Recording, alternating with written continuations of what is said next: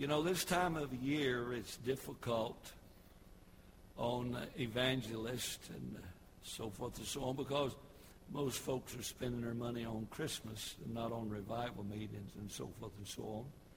So we're very fortunate to have one of the better evangelists in all this country on the staff of our church and has been now for 25 plus years.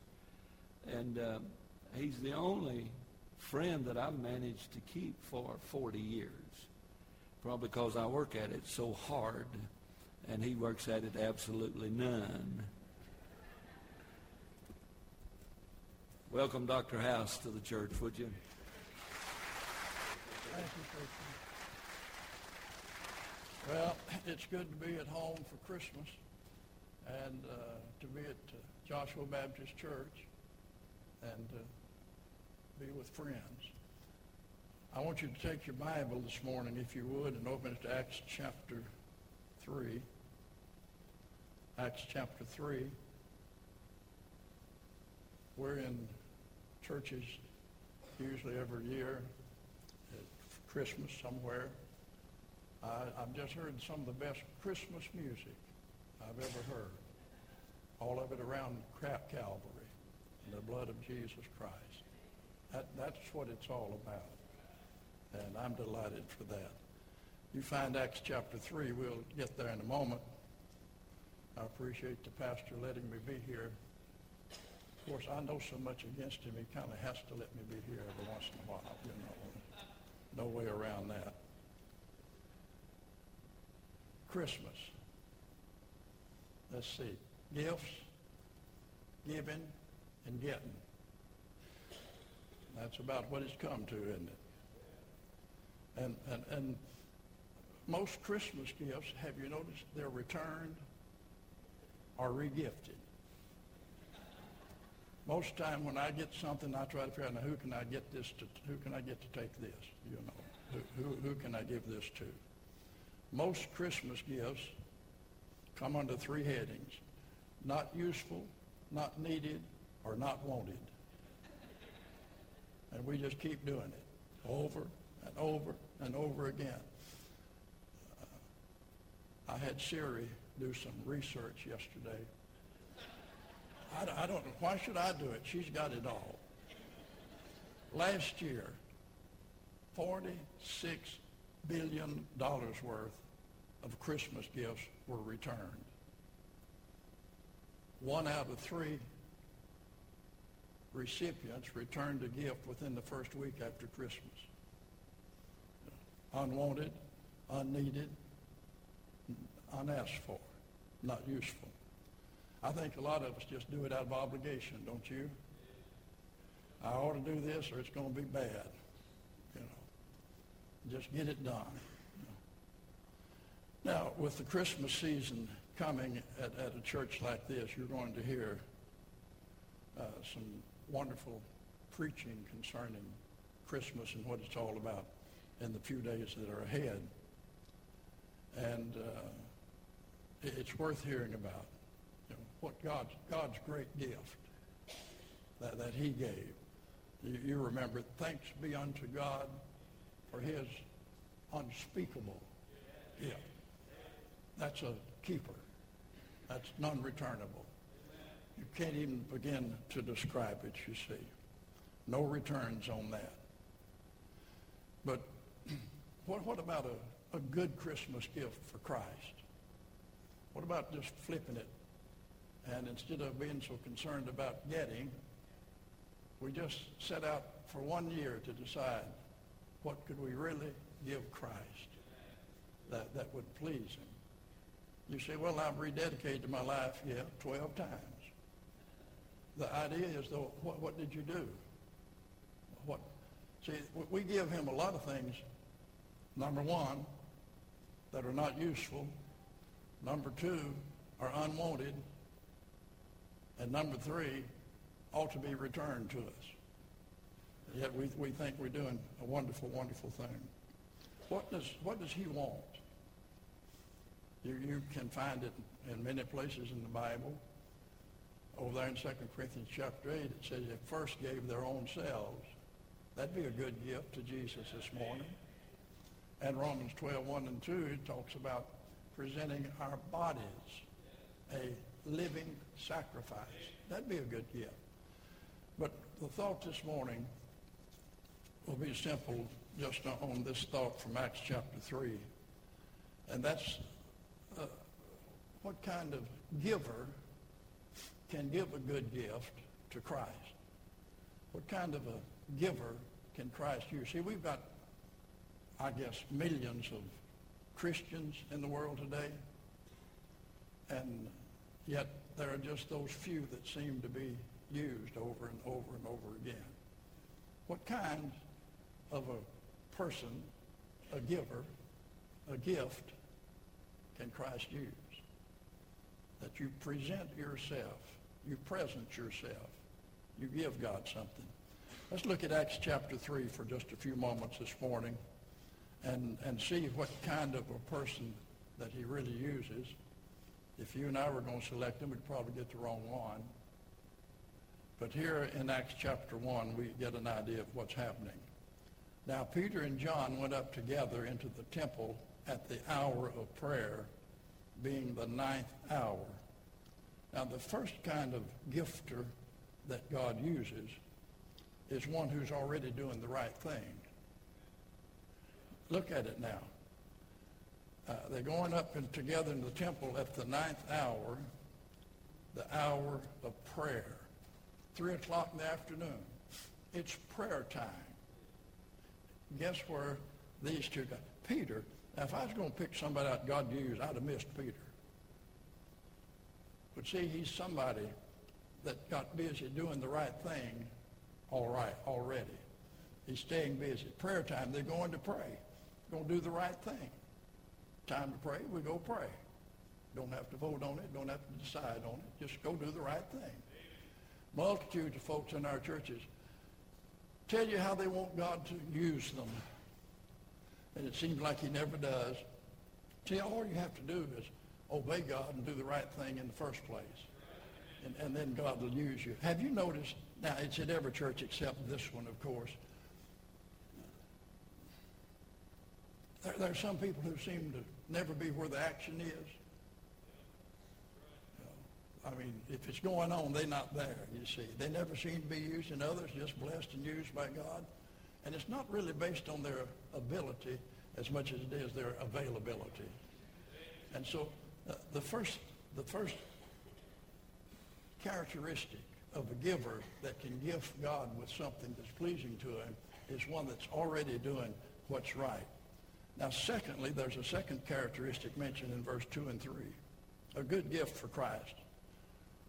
And a certain man, lame from his mother's womb, was carried, whom they laid daily at the gate of the temple, which is called Beautiful, to ask alms of them that entered into the temple, who, seeing Peter and John about to go into the temple, asked an alms. I don't know how long this crippled man had been carried out, how many days he'd laid there, how many thousands he'd watched go by, and nothing had ever changed for him. The right person, I guess, had not come by. But when you look at it now, here's Peter and John about to go into the temple, and he asked for alms. Second characteristic of the giver that God uses, he's willing to have his schedule interrupted. He's willing to let people know he cares about them. We have so many Christians today so busy in their service for God they don't have time for people. We missed why we're here. We don't understand what it's all about, it seems like. Here's Peter and John hurrying along to prayer time, gets interrupted. Now, they're on their way to an important event. They're expected to be there. From what I get here, it's time for them to be there. So they've got a decision to make. Their schedule or the needs of a human. And so they had to be willing to be interrupted, you see. It's amazing. God uses people who kind of walk slowly through the crowds. we're in churches every week. I go to churches where I watch staff members and preachers walk by 100 people, never see any of them, because they're busy. They got jobs to do. They've got things on their mind. But it's the wrong thing, and God doesn't get a lot out of that. And we need to understand that we've got to be willing for our schedules to be interrupted if God's going to get a good gift out of us. Now, watch this third thing, if you would. What kind of a giver can gift God with what he wants? Well, look at verse 4. And Peter, fastening his eyes upon him with John, said, look on us. People who pay attention to need. Not only were they willing to be interrupted, they stopped. They listened to him. And they spotted a need. I reckon we'd have to come to the conclusion that the people that God uses to gift him are not people with fewer needs than other people. They're just people who understand it's more blessed to give than to receive. And don't get nervous. It's not about money, because Peter and John didn't have any. They didn't have a bit of money. But they understood something. See, givers never concentrate on themselves. Ask Peter and John, you boys have a need? Well, what do you think? Didn't have any money. You suppose they had a need? Well, of course they did. But they knew that there was something more important than their need. And when they concentrated on others, incredible things began to happen. Can you imagine what Peter and John might have said? Just think about what you might have said. You're right on time. You're just going to walk in the door. It's starting. They're expecting you. It's prayer time. And this guy's flagging you down, wanting something. And you see the need. Now, what would you have told him? It's interesting. We don't really like to admit it, do you? I suppose he could have said, based on my carnality, I suppose he could have said, man, I can see you've got a real need, and we're going to prayer meeting. I want you to know, we'll pray for you. Don't you reckon that's about the biggest cop-out a Christian ever uses? I'll pray for you. I just soon you're not. You know, if you can't do anything about it, probably not in need of praying about it. It's probably not going to get your prayer through anyway, you know. They pray, they just never get involved. Never witness. Never soul win. Never get their hands dirty. Never work in the nursery. Never usher. Never drive a bus. Never work with the children. They just come and they pray. And they say, feed me, preacher, feed me. I'm looking at you. You don't need more food. You need exercise.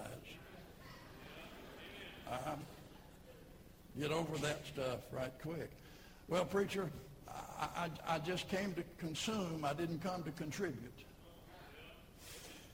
And no, they paid attention to needs. They spotted the need, and they paid attention to it. Now, what kind of giver can gift God with what he wants? Well, they do the right thing to start with. They're willing to be interrupted. They pay attention to needs. That's a good gift for Christ when somebody gets in that attitude. But watch. Look at verse 4 and 5 together now. And Peter, fastening his eyes upon him with John, said, look upon us. And he gave heed unto them, look, expecting. A little bit of hope rising up now. Been a long time since he's had any hope at all. But he looked at them, expecting to receive something of them. Now, I know what he's expecting to receive. I think I do, and I think you do. But instead of what he thinks he needs, he's about to get what he really needs. And that's the way it is sometimes, you see. And so God uses people who inspire hope in others. John said to him, look on us. That got his attention. He's paying attention now. And he looked, expecting to receive. And right here we have to come to understand it can't all be about money because they don't have any. Giving has everything to do with what you give in this life and what you take out of this life. That's what giving is, you know. What you contribute to a cause and what you don't contribute to a cause. I have friends that if they didn't contribute, it would make me happy. They're my friends who, when they leave a room, it brightens it up.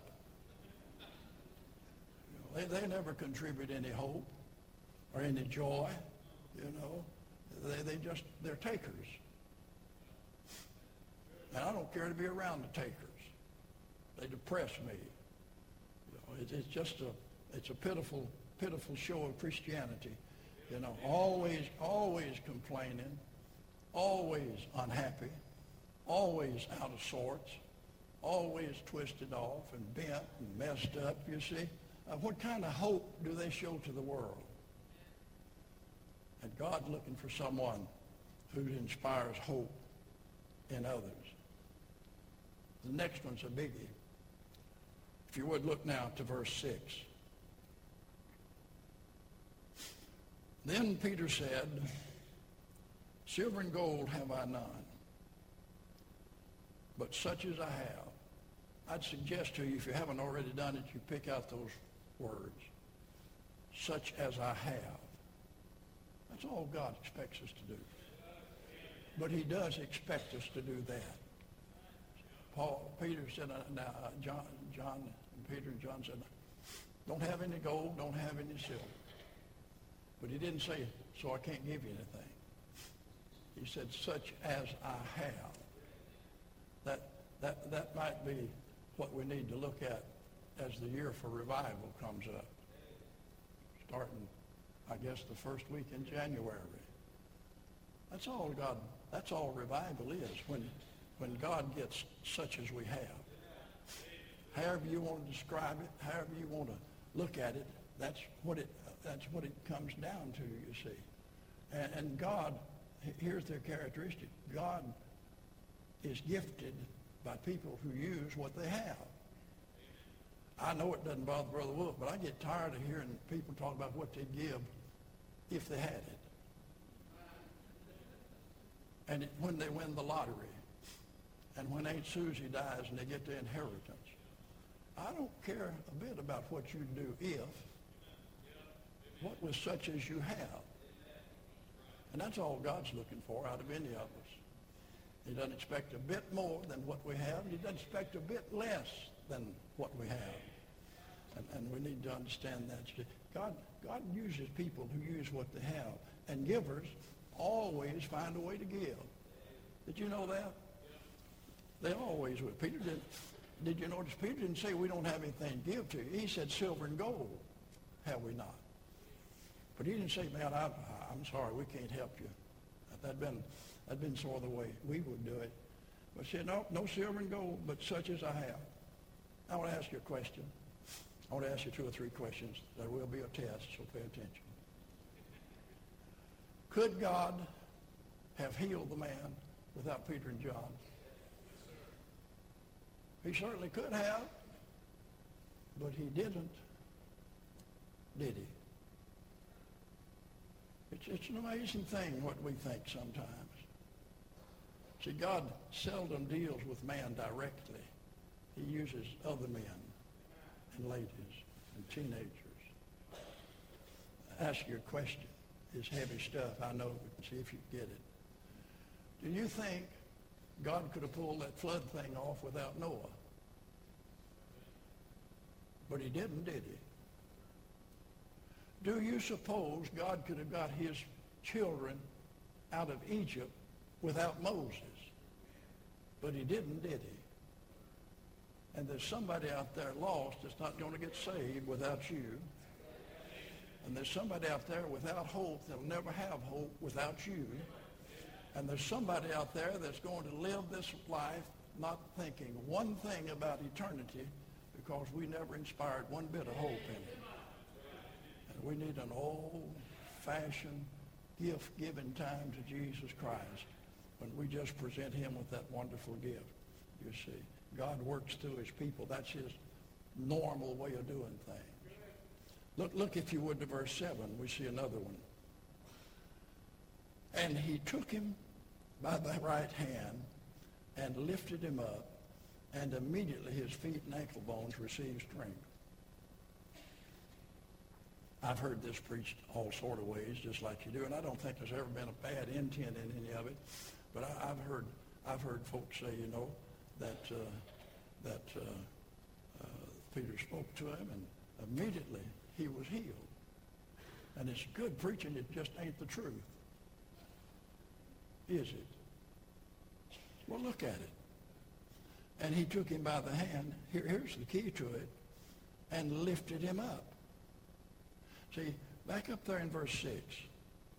In the name of Jesus Christ of Nazareth, rise up and walk. The fellow couldn't get up. I'm not going to get any help at all, am I? He couldn't get up. So Peter gave him a hand and lifted him up. Now watch. And immediately his feet and ankle bones received strength. God uses people who are willing to try and then trust God for the rest. Now, there's no question here. It's obvious. Peter knew, and it'll show up here in a minute, Peter knew that he didn't have any power in this thing. But he also knew if he didn't do all he could do, God wasn't going to do what he wanted to do. And so he said, now in the name of Jesus Christ of Nazareth, rise up and walk. And he immediately gave him a hand, got him up, and his ankle bones received strength. Here's what it is. God uses people who are willing to try and then trust God for the rest. Don't say I can't, say I'll try. And then let God do what you can't do, you see. They had to raise him up so God could heal him. They had to do all they could do before God would do what he wanted to do. And it's the same thing for us. Let's go on to verse. Well, I'll begin reading in verse 8 and we'll follow up big through. And he leaping stood up and walked and entered with them into the temple, walking and leaping and praising God. Seems like there's something that goes with getting healed, and that's praising. And all the people saw him walking and praising God. And they knew that it was he. I'm going to inject something that they had walked by 1,000 times and never even give a nod of the head to. What conviction must have come, I tell you, when they looked at him and said, how many times did we go by him? We never gave him a hand. We never lived. We had nothing for him.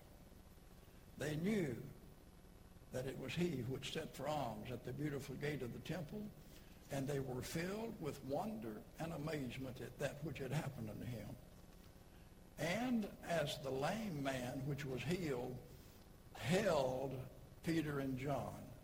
You want to get that little thought? He's holding them. He doesn't want them to get away because something's in his mind. He held Peter and John. All the people ran together unto them in a porch that is called Solomon's, greatly wondering. And when Peter saw it, he answered unto the people, you men of Israel, why marvel you at this? Or why look you so earnestly on us, as though by our own power or holiness we had made this man to walk? The God of Abraham, and of Isaac, and of Jacob, the God of our fathers, hath glorified his Son, Jesus Christ. See, God uses people to gift him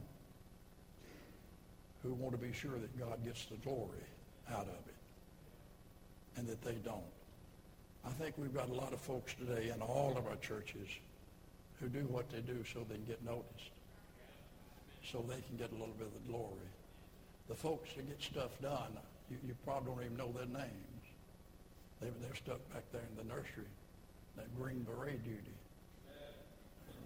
back there with 240 screaming children. And as we walked out, I heard Brian tell the preacher something else. He said, there are 15 parents here too. Yeah, I might just stay for that. That would be worth staying for. But see, God uses people who are unwilling to receive the glory for themselves. They just won't accept it. All right, see there in verse 11 again, he's holding on to Peter and John. He thought that's where it came from.